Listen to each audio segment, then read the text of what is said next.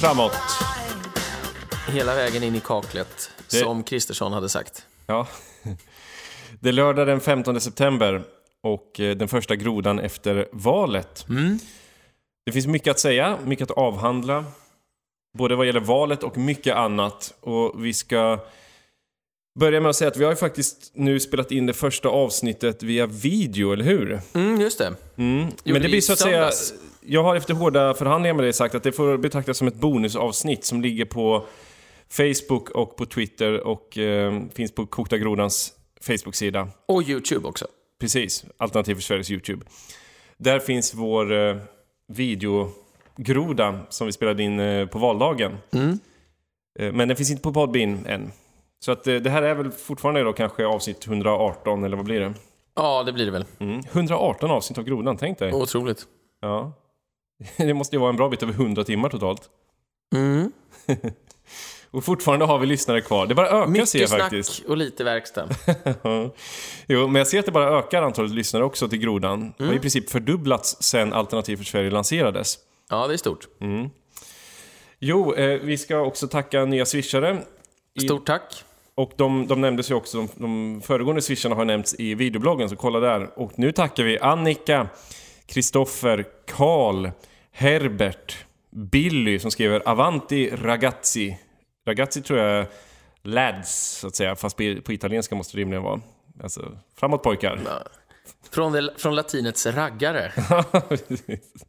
Det kanske finns någon etymologisk koppling. Ja. Framåt gossar.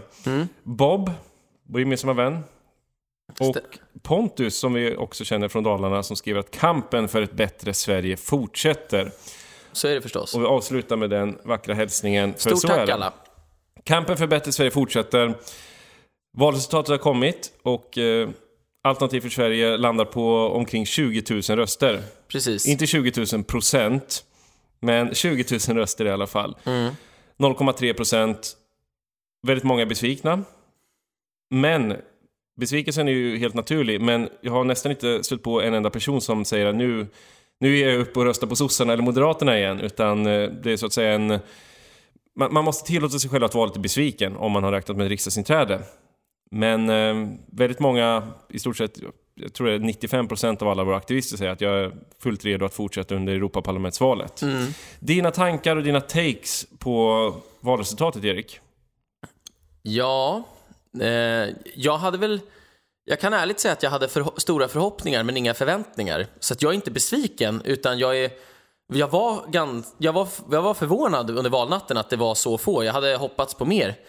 Men jag hade inte förväntat mig mer, så jag, till skillnad från många, så var jag inte besviken, utan jag tyckte faktiskt det var ganska intressant som helhet att betrakta det här valresultatet.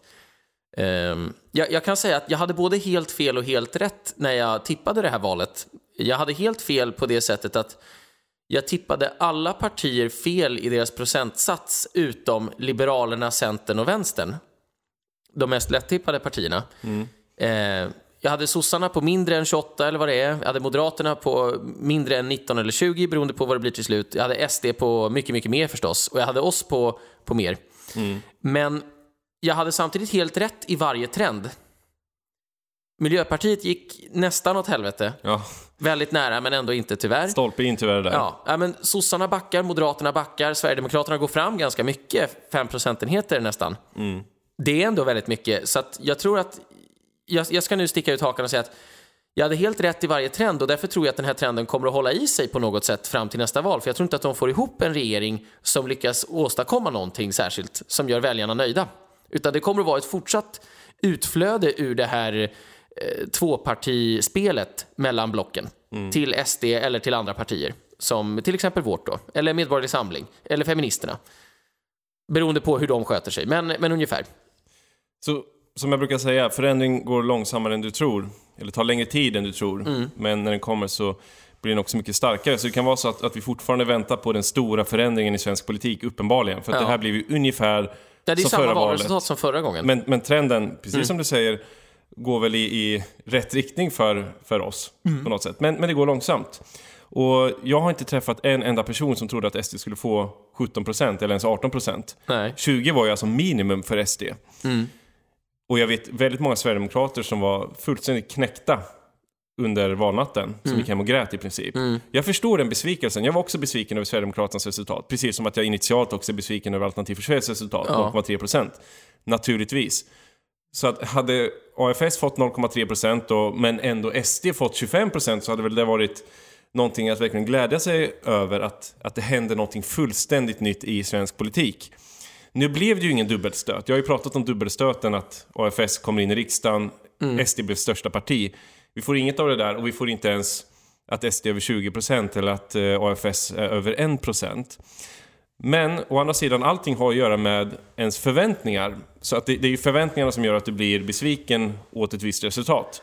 Exakt. Och samtidigt, om du räknar med att SD, om du tänker på att SD hade 13% och nu på 17%, ja, de är starkare än någonsin tidigare.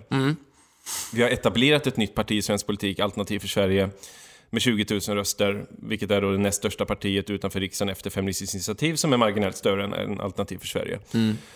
Så det finns ju mycket att glädja sig åt trots allt. Jag satt och tänkte på det här om dagen för övrigt, att när SD kom in i riksdagen 2010, då var det ju 100,000-tals människor som var ute och demonstrerade mot valresultatet när SD fick 5,7%.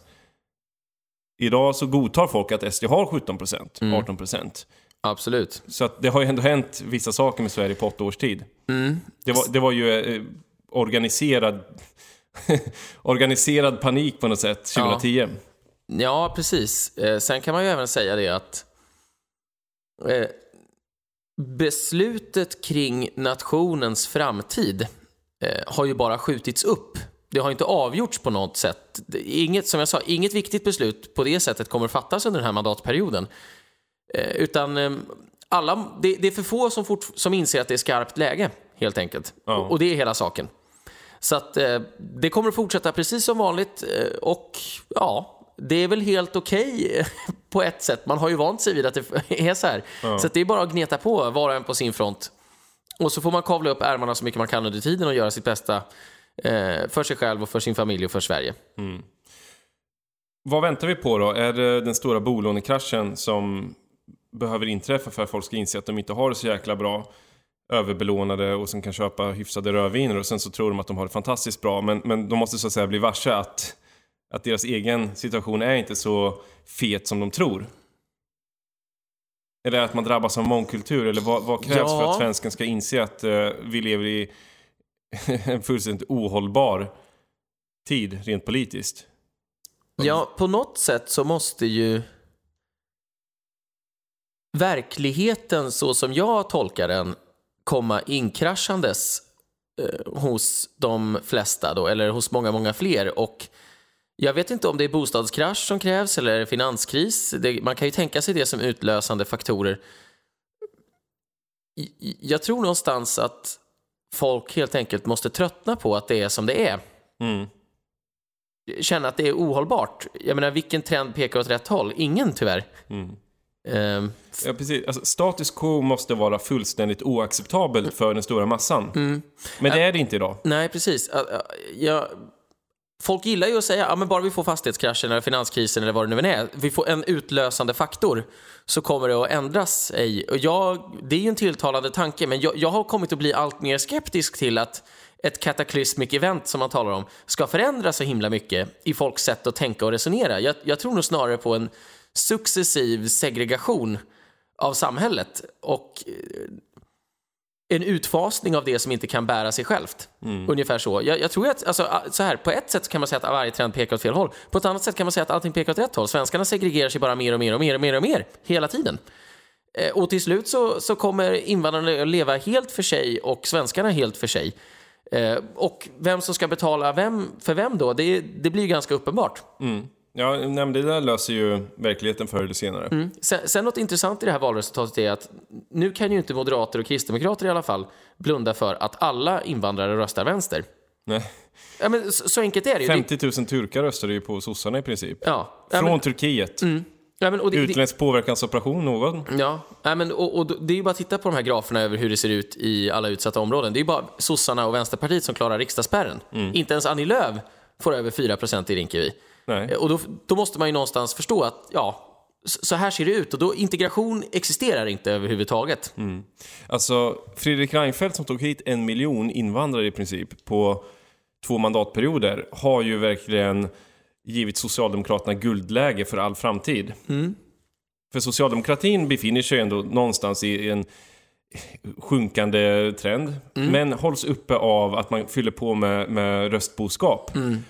Och vem var minister under Reinfeldt? Jo, Ulf Kristersson var ju socialförsäkringsminister. Och det är socialförsäkringsministern är ju en av de ministrar som är allra mest tätt kopplade till invandringen, socialförsäkringssystemet. Och i socialförsäkringsutskottet i riksdagen, som ändå ministern rapporterar till, ligger ju invandringen, migrationen.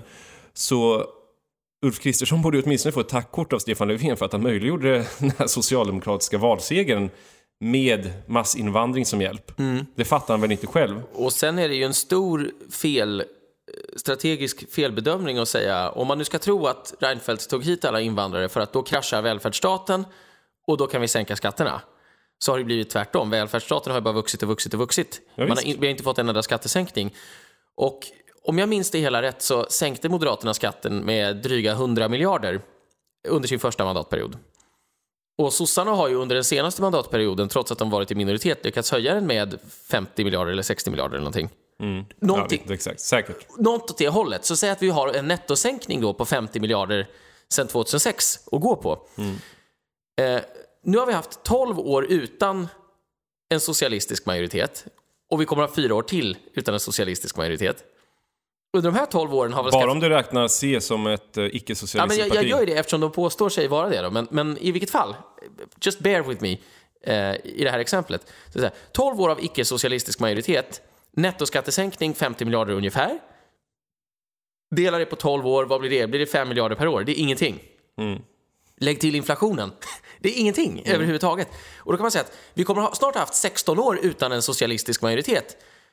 Vi kommer inte ha fått några skattesänkningar. Och det betyder, skattesänkning är ju det enda liksom halvjobbiga som de här PK-partierna strax till höger om sossarna vågar gå till val på lite grann. Det är ju det enda de inte har givit upp.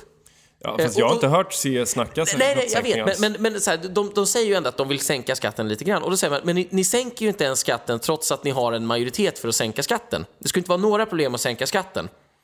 Nej visst. Och då får man säga, om de borgerliga partierna inte ens sänker skatten, är de borgerliga då på något sätt överhuvudtaget? Svaret är nej. De är helt avslöjade.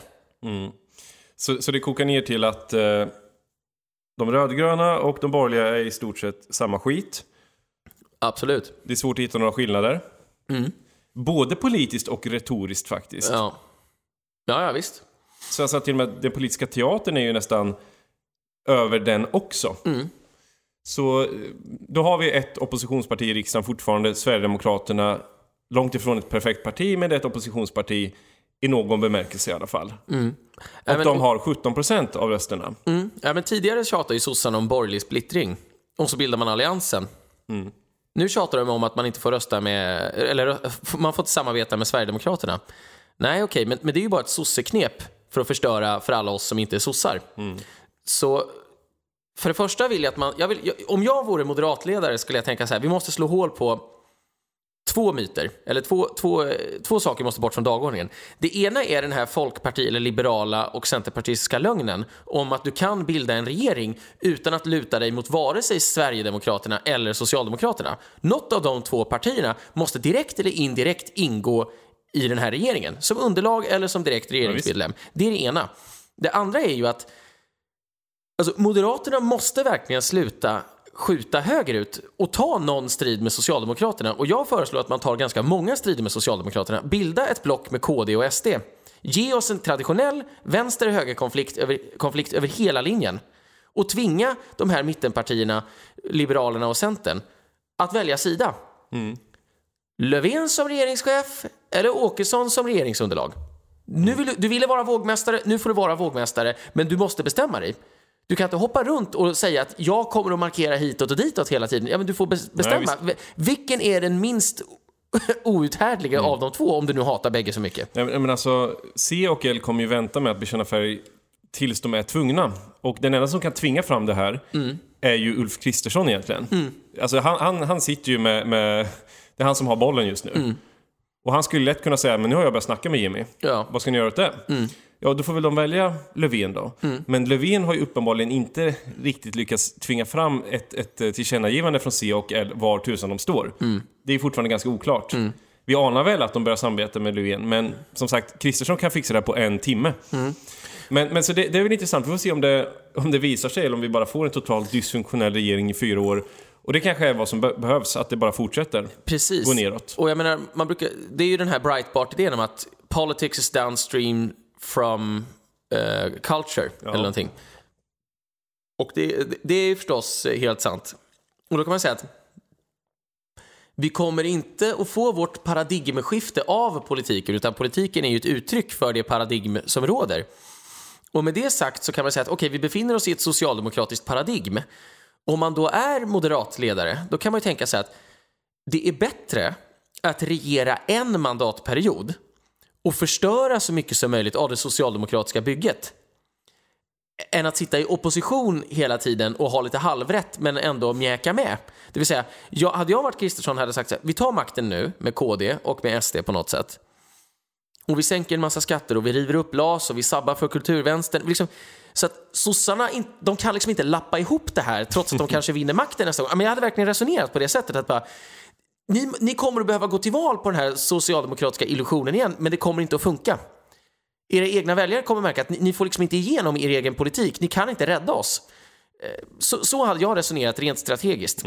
Alltså att vara lite djärv och modig helt enkelt. Ja, nu kör vi. Ja, precis. Och slå av grenar i det här jäkla trädet som de inte kan reparera. Riv upp LAS då. Många tyckte att Reinfeldt var ganska djärv som skapade alliansen, för det var ju ett brott med traditionen i borgerligheten. Och på samma sätt kanske det krävs någonting, alltså att du gör någonting djärvt nu, att nu bryter jag faktiskt upp alliansen. Lika djärvt som det var på den tiden att skapa en allians, lika djärvt är det väl att bryta upp den där nu, för att den är ju dysfunktionell. Ja, absolut. Ja, den tjänar ju ingenting till. Men Reinfeldt var ju en ganska, missförstå mig rätt här, jag avskyr allt Reinfeldt stod för, men han var en ganska stark ledare på många sätt. Absolut. Han hade ju också hjältestatus inom Moderaterna. Men Ulf Kristersson, han är en mes, en politisk mes. Och han, precis som Anna Kinberg Batra var det. Så jag tror att Ulf Kristersson faktiskt inte vågar göra det som Reinfeldt vågade göra. Nej, men precis. Och sen så är det ju så här att Ulf Kristersson har ju, jag kritiserar ju Anna Kinberg Batra för att hon ville ju bli partiledare bara för att det var nästa steg. Och hon var positionerad så att hon kunde komma över makten ganska lätt. Och Kristersson hamnar i exakt samma läge. Och då är det så här, men nu vill jag bli partiledare. Ja, men vad har han för vision? Är det att stabilisera Moderaterna på minst 25% för resten av det här seklet? Ja, det är ju en vision då. Visionen var väl att bli partiledare. Nej, men, och det är det jag menar. Vad är det han själv anser vara hans uppdrag som moderatledare? Ja, det är väldigt otydligt.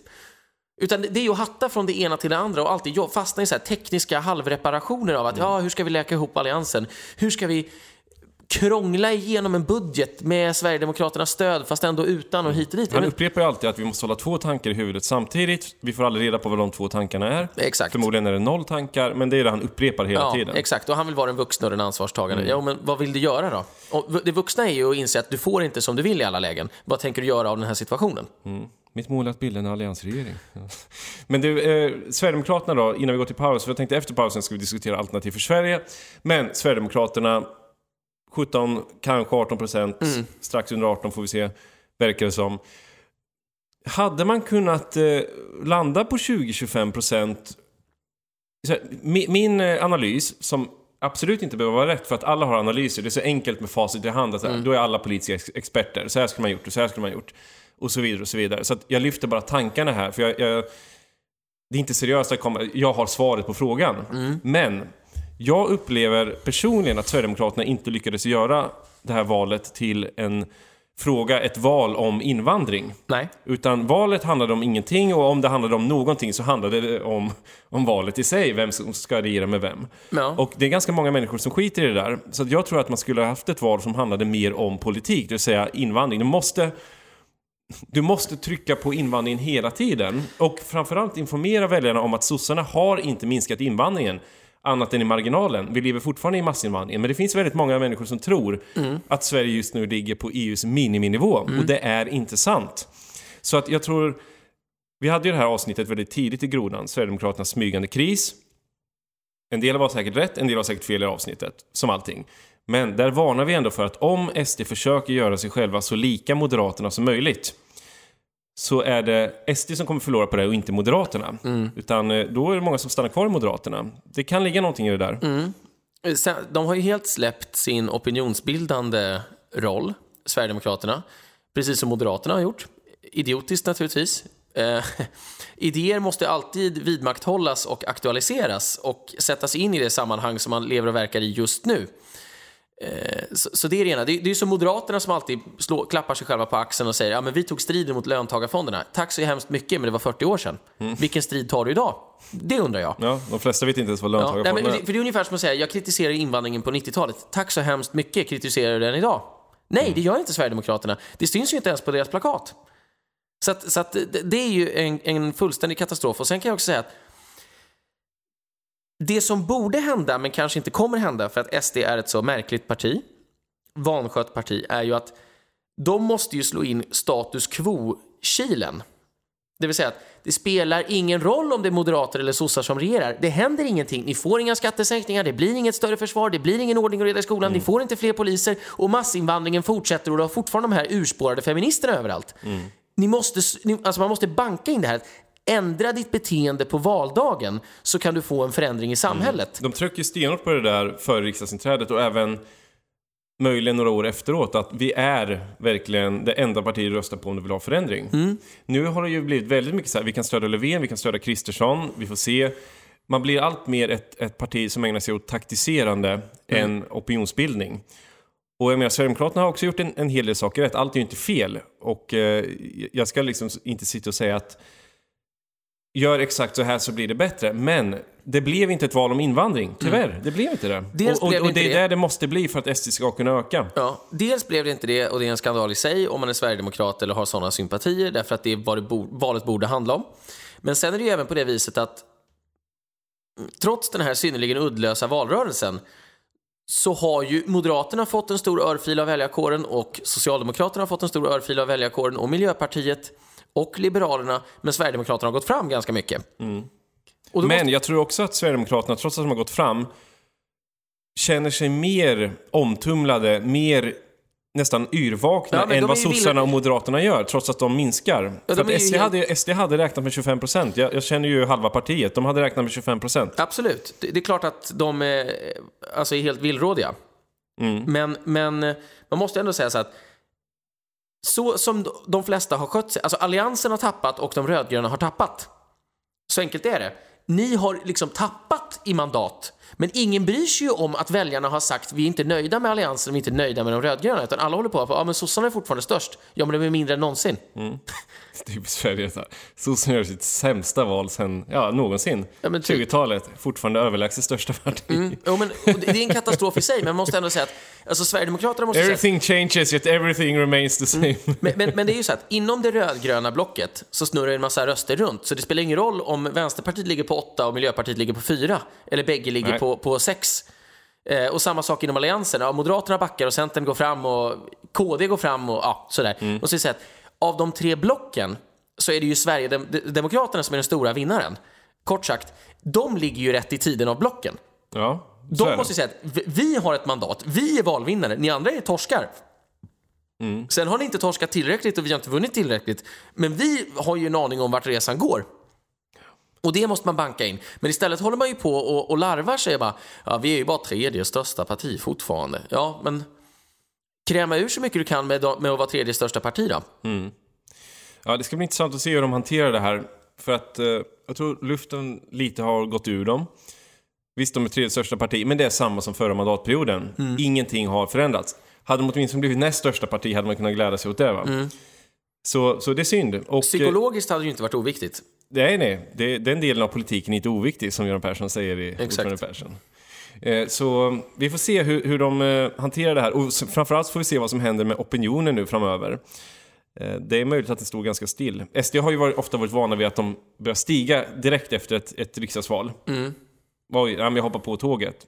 Svårt att säga nu faktiskt. Men framförallt, innan vi går till paus, opinionsundersökningar visar helt fel. Alltså man kan inte lita på några opinionsundersökningar överhuvudtaget. Ingen träffade ju rätt. Nej. I stort sett. Faktiskt. Jag menar, både SD och SDs motståndare trodde att de skulle bli åtminstone näst största parti. Jag har hört väldigt många politiska motståndare till Alternativ för Sverige som var övertygade om att vi ska komma in i riksdagen. Så att alla har missbedömt opinionen. Och det får man vara ärlig med, att vi har missbedömt opinionen. Ja, visst. Visst, det finns valfusk på olika håll och kanter, men det är förmodligen inte systematiserat. Men visst, det kan ske här och där. Men där ligger också det stora problemet med att SD inte har gjort det här till ett ödesval om invandringen. Därför att hade SD slagit på den trumman, då hade de andra partierna tvingats förhålla sig till den verklighetsbeskrivningen. Oavsett om man tycker att den är sann eller falsk. Men det gjorde ju inte SD, och därmed så blir ju valet väldigt odramatiskt eftersom det inte är ett ödesval då. Ja. Och då framstår det, för den genomsnittliga politiskt oinsatte och ointresserade, så blir det så här, okej, man kan vara missnöjd med ganska mycket, verkar som, att rösta på Sverigedemokraterna. Eller så kan man tycka att det är helt okej att fundera kring om det ska bli lite billigare att reparera cykeln via jobbskattavdrag eller något annat. Eller om vi ska ha lite mer satsningar på välfärd, då kan man rösta rödgrönt. Jag tror att de allra flesta som har röstat på Sossarna och Moderaterna vet inte att båda de partierna är för att det ska komma 300 000 invandrare den här mandatperioden. Exakt. Och de är på väg just nu till Sverige. De åker till Sverige. De har kursen inställd på Sverige. 300 000 pers som ska ha boende och bidrag och allt möjligt. Och vi lever just nu redan i systemkollapsen. Men människor begriper nog inte det. För att människor tror att vi har löst det med invandringen. Eller människor. Men väljarna gör ju inte ett 100% informerat val. Utan man går lite på känsla. Jag tror inte jag är sverigedemokrat, jag är väl moderat och kanske. Ja, exakt.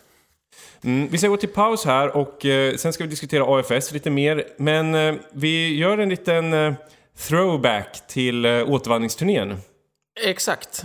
Öppna ditt fönster med Ulla Billqvist. Släpp in lite sol.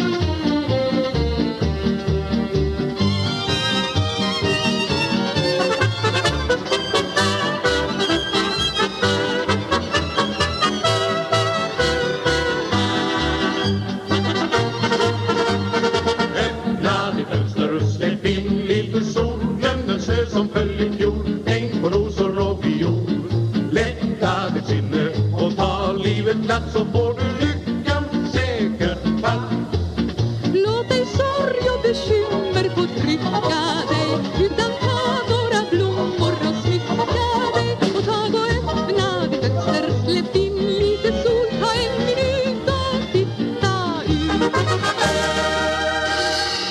Ja, det var Ulla Billqvist som sjöng Glatt öppna ditt fönster. En av hennes stora succélåtar.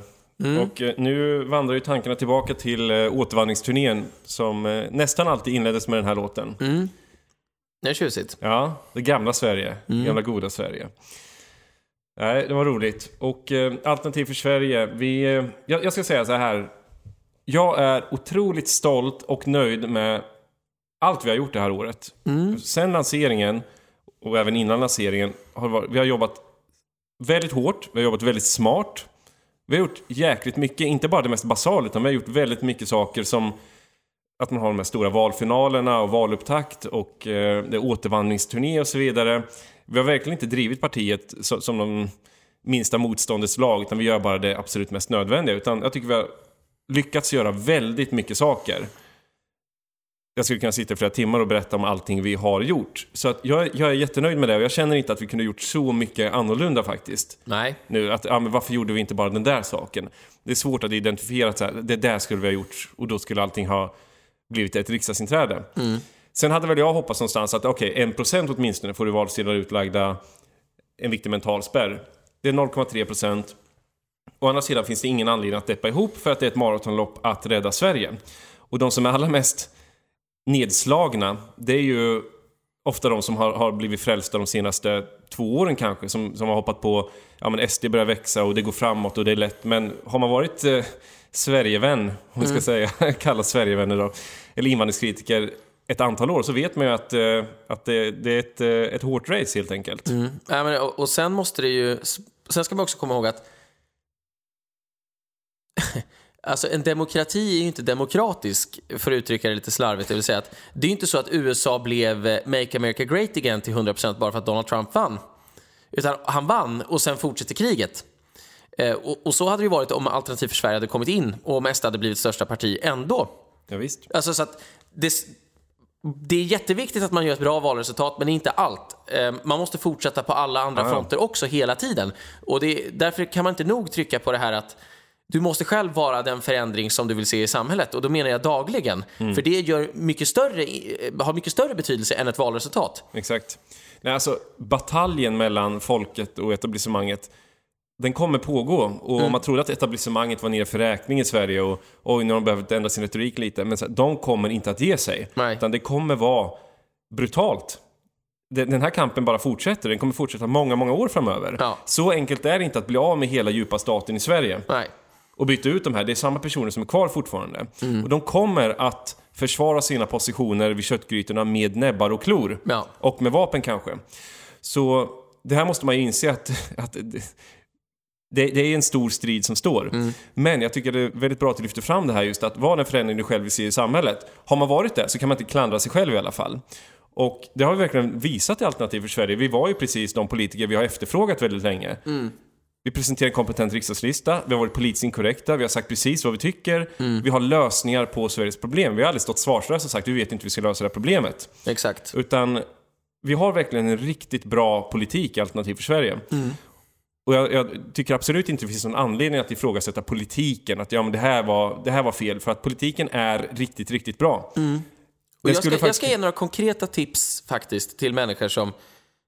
Alltså, man får ju alltid en chock när man möter hysteriska meningsmotståndare. För det är alltid så här, var har du fått den statistiken ifrån? Visa fakta, bla bla bla. Som att man sprang runt med hela Statistiska centralbyrån i fickan liksom. Precis, då har vi band 17 här, vänta, så ta fram det liksom, bra böckers lexikon. Det är ju så här att man måste skälla ut människor lite grann, eller förtydliga i alla fall att du ställer en fråga till mig.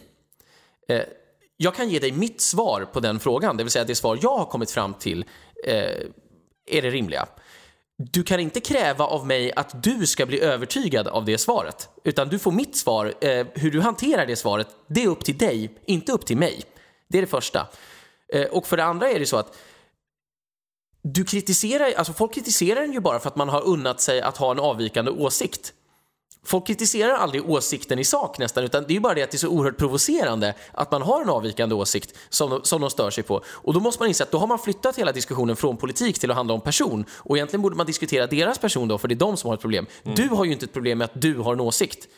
Du lever ju förhoppningsvis i samklang med dina egna åsikter. Så att liksom, det handlar om att bara saktmodigt och inte vemodigt mala på. och inte ta vid sig så mycket. Sen är det lättare sagt än gjort. Allting är lättare sagt än gjort. Men man måste fortsätta hela tiden. Och det är också så här att folk vill alltid att man ska förklara sig. Och det är så här bara, du får det svar du får. Och det får du finna dig i. Det är inte ett förhör. Nej. Och om de säger, nej men det här håller jag inte med om. Nej men du måste ju inte rösta på Alternativ för Sverige heller. Men det här är vad vi står för.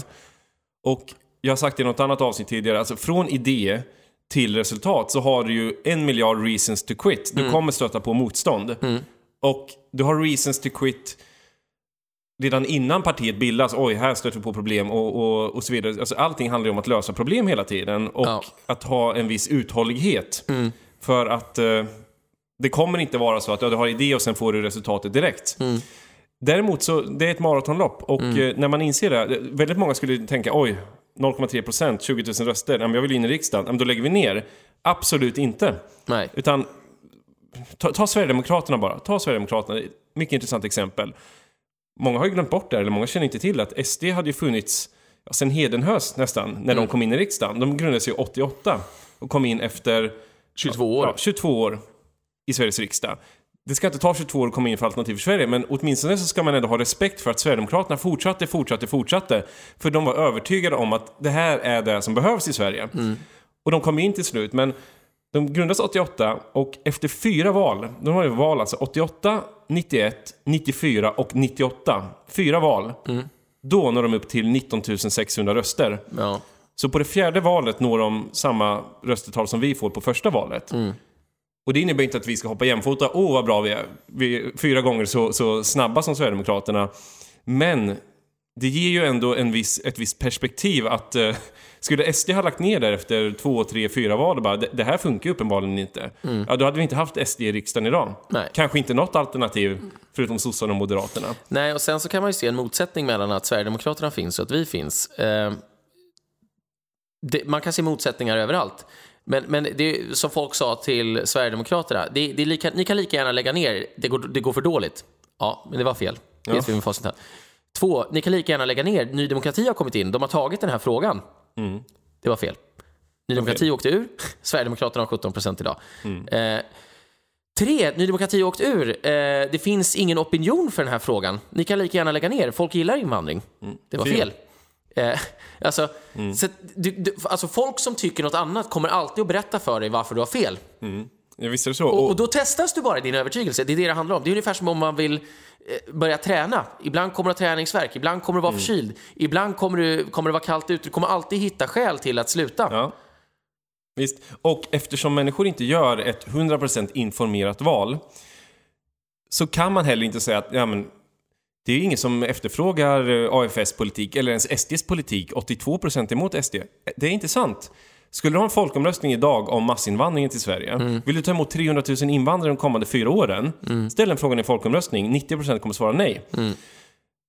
Ändå är det 83% som har röstat på invandringsvänliga partier. Och det visar bara att människor studerar inte varje partiprogram eller funderar på vad de står för, utan människor röstar lite på känslan att jag är väl inte sosse och jag är framförallt inte sverigedemokrat, så jag är väl moderat eller centerpartist. Ja, det blir en röst på Moderaterna. Så att det måste man verkligen ha förståelse för att skulle man ställa frågan, vill du ha mer återvandring, så skulle kanske till och med en majoritet av svenskarna rösta för dig idag om du bara får den frågan i en folkomröstning. Men det tar ju naturligtvis tid, för att partipolitiken är ju konservativ. Framförallt i Sverige verkar det som att vi är ju ett land som är väldigt sossekonservativt. Alltså de här snabba förändringarna har ju inte skett i svensk politik så som har inträffat till exempel i Tyskland. Ofta jämför vi med Tyskland, det är ett väldigt likt land, men Alternativ för Deutschland gick ju till 20% där på bara några års tid. Exakt. Men jag försöker ofta jämföra med alltså jag är ju ointresserad av teknik. Däremot kan jag lätt fascineras av teknik. Jag tycker det är häftigt vad man kan göra med teknik, men jag själv är inte intresserad av att hålla på med teknik. Och jag vet om att jag inte är intresserad. Så att när jag köper en mobiltelefon eller en dator eller vad som helst, så vill jag bara att det ska funka. Det är mitt enda krav. Det ska vara lätt att använda och det ska funka, och jag vill inte ha några problem. Jag vill inte vara i kontakt med servicepersoner. Jag vill inte behöva ringa en kompis och fråga hur installerar man eller hur håller man på. Det ska bara funka och vara lättanvänt. De flesta är på exakt samma sätt när det gäller politik. Det ska bara funka. Det är bara det att de förstår inte hur dåligt det funkar, och 2, alla som är ointresserade av politik tror alltid att de är ganska intresserade av politik och har idéer och tankar kring hur det borde funka. Ja, och alla har facit i hand efteråt. Jag ska inte ställa mig upp på en sockerlåda nu och säga att jag kan mer än alla andra. Men indirekt ska jag säga det, för att jag har ändå hållit på med politik ända sedan 2005, om man räknar i informell bemärkelse. Och jag var dessutom intresserad innan dess. Och så har jag varit med i 2 partier, 3 om man räknar Sverigedemokraterna, som var med i en vecka när William, jag får inte säga kuppade, utan blev demokratiskt framvald till ordförande för Stockholms stad.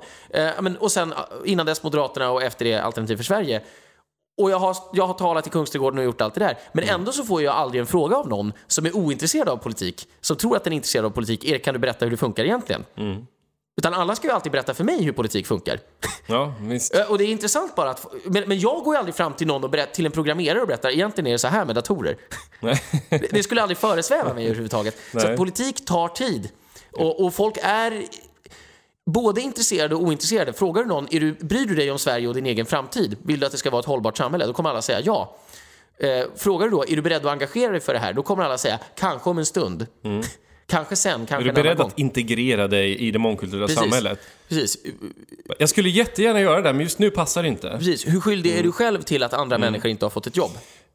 Det är många som har sagt det, framförallt på sociala medier, i ren frustration över att SD gick dåligt och Alternativ för Sverige gick dåligt, jämfört med förväntningarna åtminstone då. Skyll er själva, svenska folket. Nu får ni gruppvåldtäkter, stenkastning, bilbränder. Ni har beställt det här. Så nu jävlar får ni den politik ni har bett om. Grattis! Jag vill säga att jag förstår frustrationen. Jag förstår att man initialt kan känna så. Alltså, vad fan är det för fel? Har folk inte fått nog? Jag får respekt för den känslan. Men det är inte en konstruktiv känsla som du kan bygga en rörelse på, att försöka idiotförklara hela befolkningen. Så att man måste helt enkelt förstå att människor vill naturligtvis inte ha gruppvåldtäkter och bilbränder, men de röstar på de gamla partierna i alla fall. Så att, hur ser du just på den här frustrationen som människor kan känna, att bara, för fan, är det kört? Vad håller folket på med? Ja, hur ska man tackla det här på ett konstruktivt sätt? Jo, men man kan ju välja att säga att svenska folket vill uppenbarligen ha massinvandring och våldtäkter. Det vill inte svenska folket ha.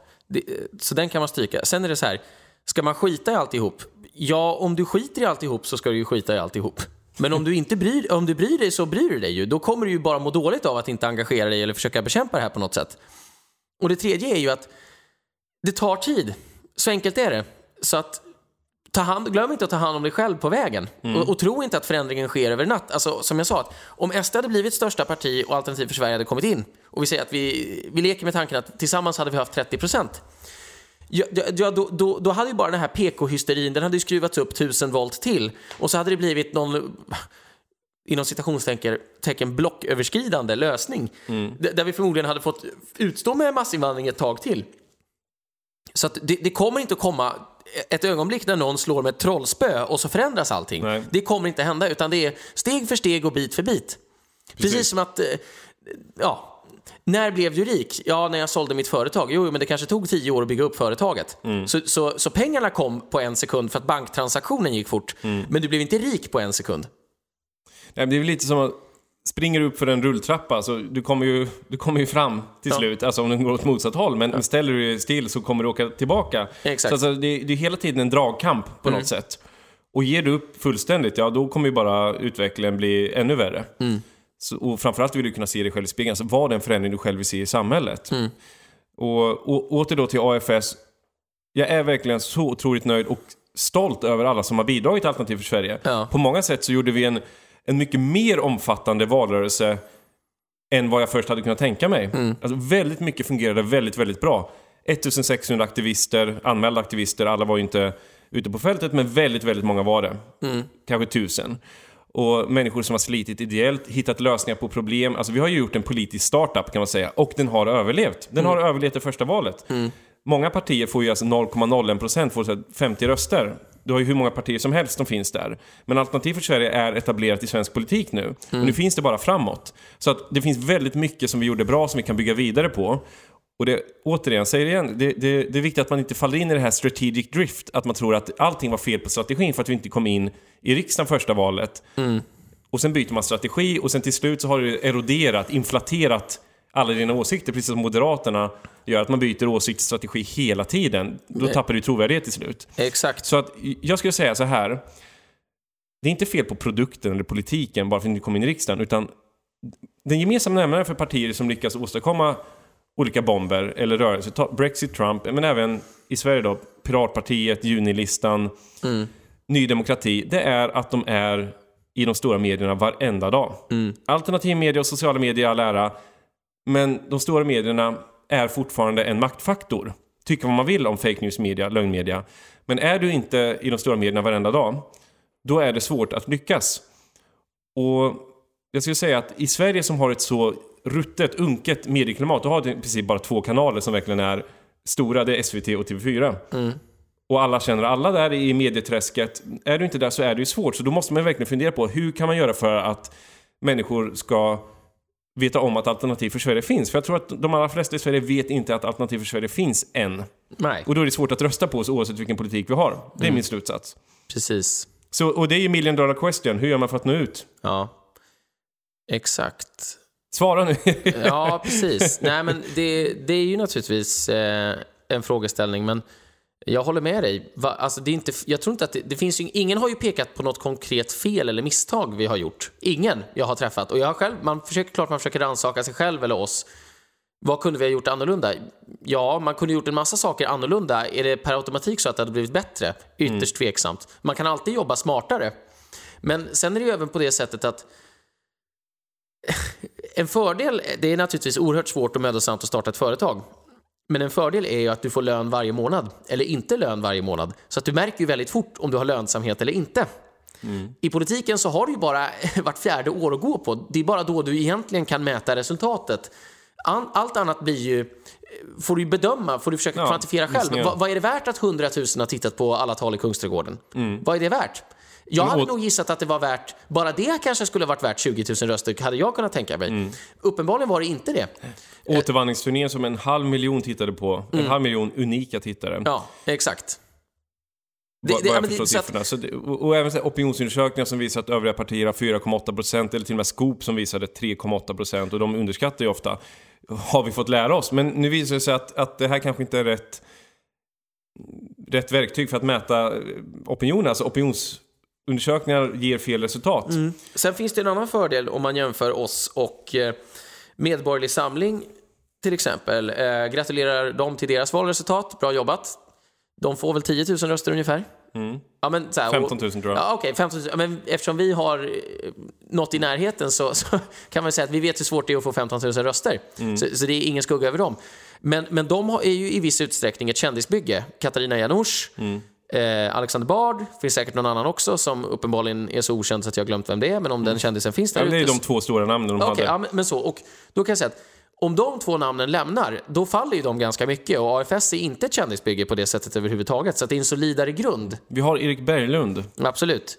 Men vi har fast många... det är mer en profil. Exakt. Men vi har ju många i sådana fall kändisar under uppbyggnad. Vilket gör att... Och vi bygger våra kändisar in-house, som det heter. Så vi har en egen akademi. Nej, men visst är det så. Alternativ för Sverige, det är ett bättre parti med mycket bättre politik.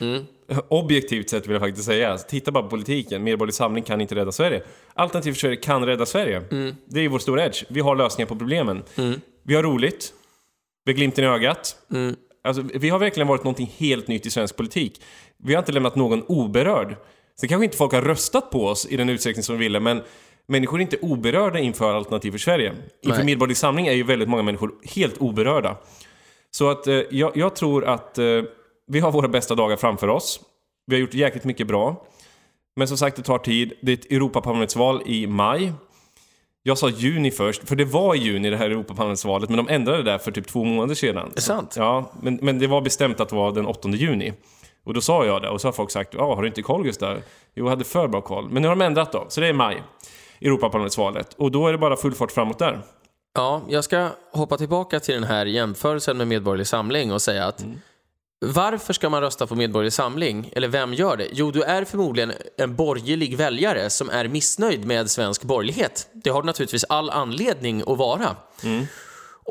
Men jag skulle säga att Medborgerlig Samling är inte ett parti man röstar på, utan det är en proteströst mot de borgerliga partierna som man tycker inte är tillräckligt borgerliga. Alternativ för Sverige är ett eget parti. Det är inte ett parti för missnöjda Sverigedemokrater, även om det finns många missnöjda Sverigedemokrater, före detta Sverigedemokrater, som har röstat på AFS. AFS är ett parti för människor som har lämnat Sverigedemokraterna, till exempel. För det är riksdagsparti som står oss närmast då. Jo, visst är det så. Får man ju säga. Men det är ju ett annat parti. Vi är ett helt eget parti, och det är inte Medborgerlig Samling på samma sätt. Nej, vi är ett mycket mer okonventionellt parti, får man säga. En sista sak också som jag är på att glömma, det är Ian Wachtmeister, Ny Demokratis stora stjärna, som 1998 startade det nya partiet, vilket de flesta inte känner till. Och de fick ju 0,4% tror jag.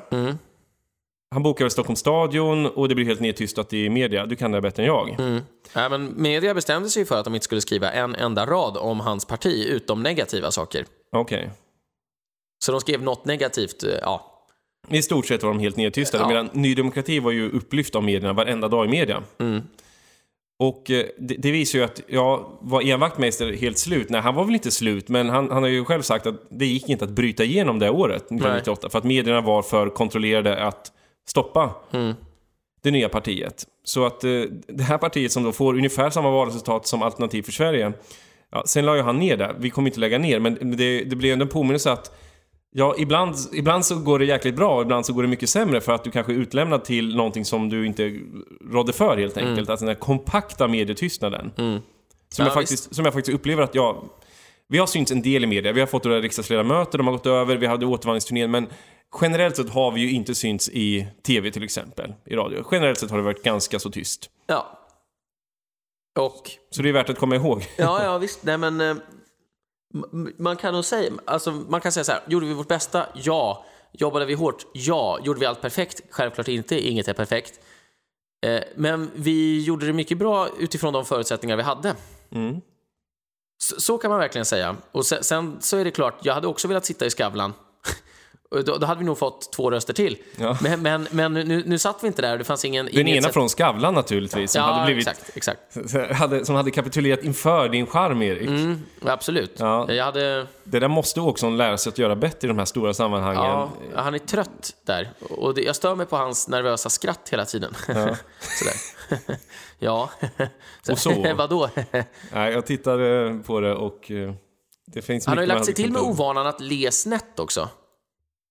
Nu ler du snett till mig. Ja, men det ser bara konstigt ut. Det är som en sån där... Skavlan är ju väldigt osympatisk. Han är ju väldigt sympatisk mot dem han gillar och de han inte gillar. Han försöker inte dölja det, utan han ställer ju helt om. Nästan lite... Ja, det är obehagligt att se hur han behandlar Jimmy. Men samtidigt måste Jimmy vara beredd på att... Han har ju varit i Skavlan tidigare. Det var ju total katastrof, tyvärr. Måste vara beredd på vad kommer hända nu. Och det som man kunde förvänta sig skulle hända, det hände också. Skavlan väldigt osympatisk och försökte spela massa trick. Så det ska man köra som din tjeckiska tennistränare. Du kör inga jävla grejer med mig, förstår du? Nej, men brukar säga man kan ju bara le och säga att det är ju så här, Skavlan, att du kan ingenting om svensk politik. Så att du får gärna lyssna nu när jag berättar hur det fungerar. Ska det inte bli ett trevligt familjeprogram det här? Säger man och ler snett. Nej, men du får ju någonstans markera din självrespekt. Att jag är din gäst. Och därför vill jag vara så trevlig som jag kan mot dig. Men om du inte är trevlig som värd, då har jag ju inget annat val än att stå upp för mig själv. Och det kommer jag göra. Och det kommer bli kännbart för dig.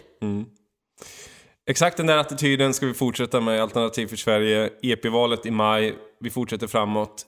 Stort tack alla ni som har varit med under den här tiden. Det här första korta halvåret. Det har bara varit ett halvår.